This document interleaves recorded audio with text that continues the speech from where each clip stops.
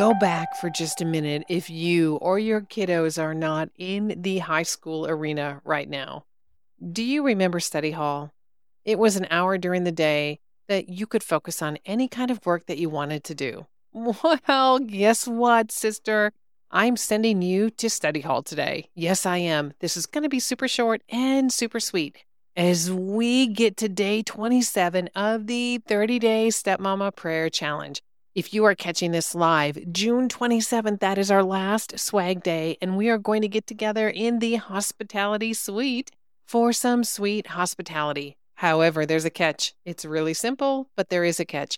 You must register to receive the link to the Zoom room. So head on over to stepfamilypodcast.com/swag day or click on the link in the show notes and get yourself registered. It's super, super easy to do. And I hope to see you June 27th at 6 p.m. Central. You are listening to the Bold and Blended Stepmoms podcast, the #1 podcast for Christian stepmoms. I am your host, Jen Rogers, and I am so happy to introduce Jennifer back to the Bold and Blended Stepmoms podcast to read today's scripture. Are you ready? Let's do it.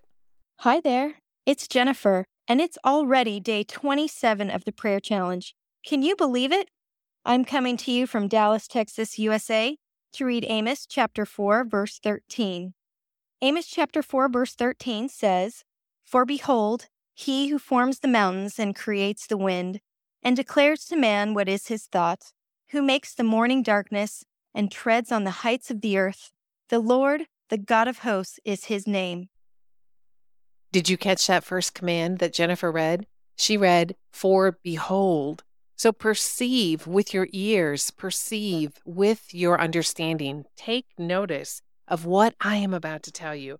And I am about to tell you how amazing the Lord of hosts is. And guess what your courageous challenge is for today? Exactly that, to discover how amazing the Lord of hosts is. Going back a couple of days ago, we were talking about spiritual disciplines, and one of them is meditating on Scripture. So it's actually looking in Scripture to learn more about something. That's what we're going to do today.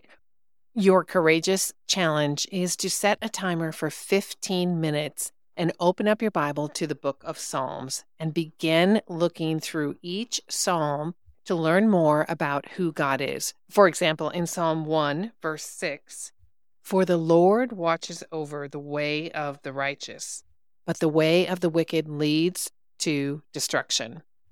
So if I were to meditate on that or go deeper and identify who the Lord is a watchman. He watches over the way of the righteous.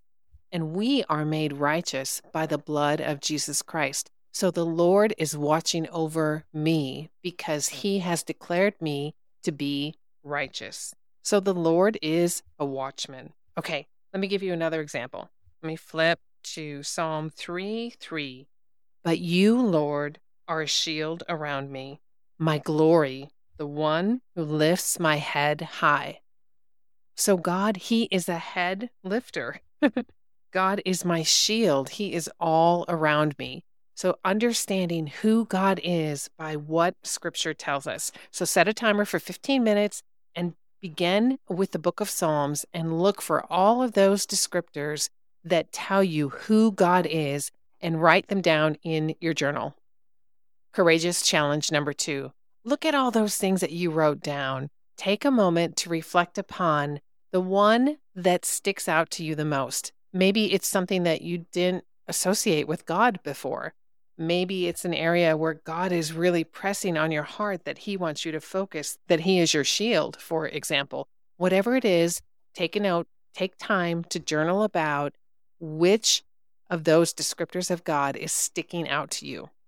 Courageous challenge number 3, easy peasy, sign up for Swag Day, stepfamilypodcast.com/swag day, and join us June 27th at 6 p.m.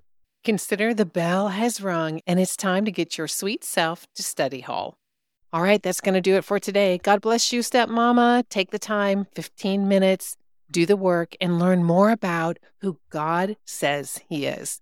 All right, I will catch you tomorrow for day 28.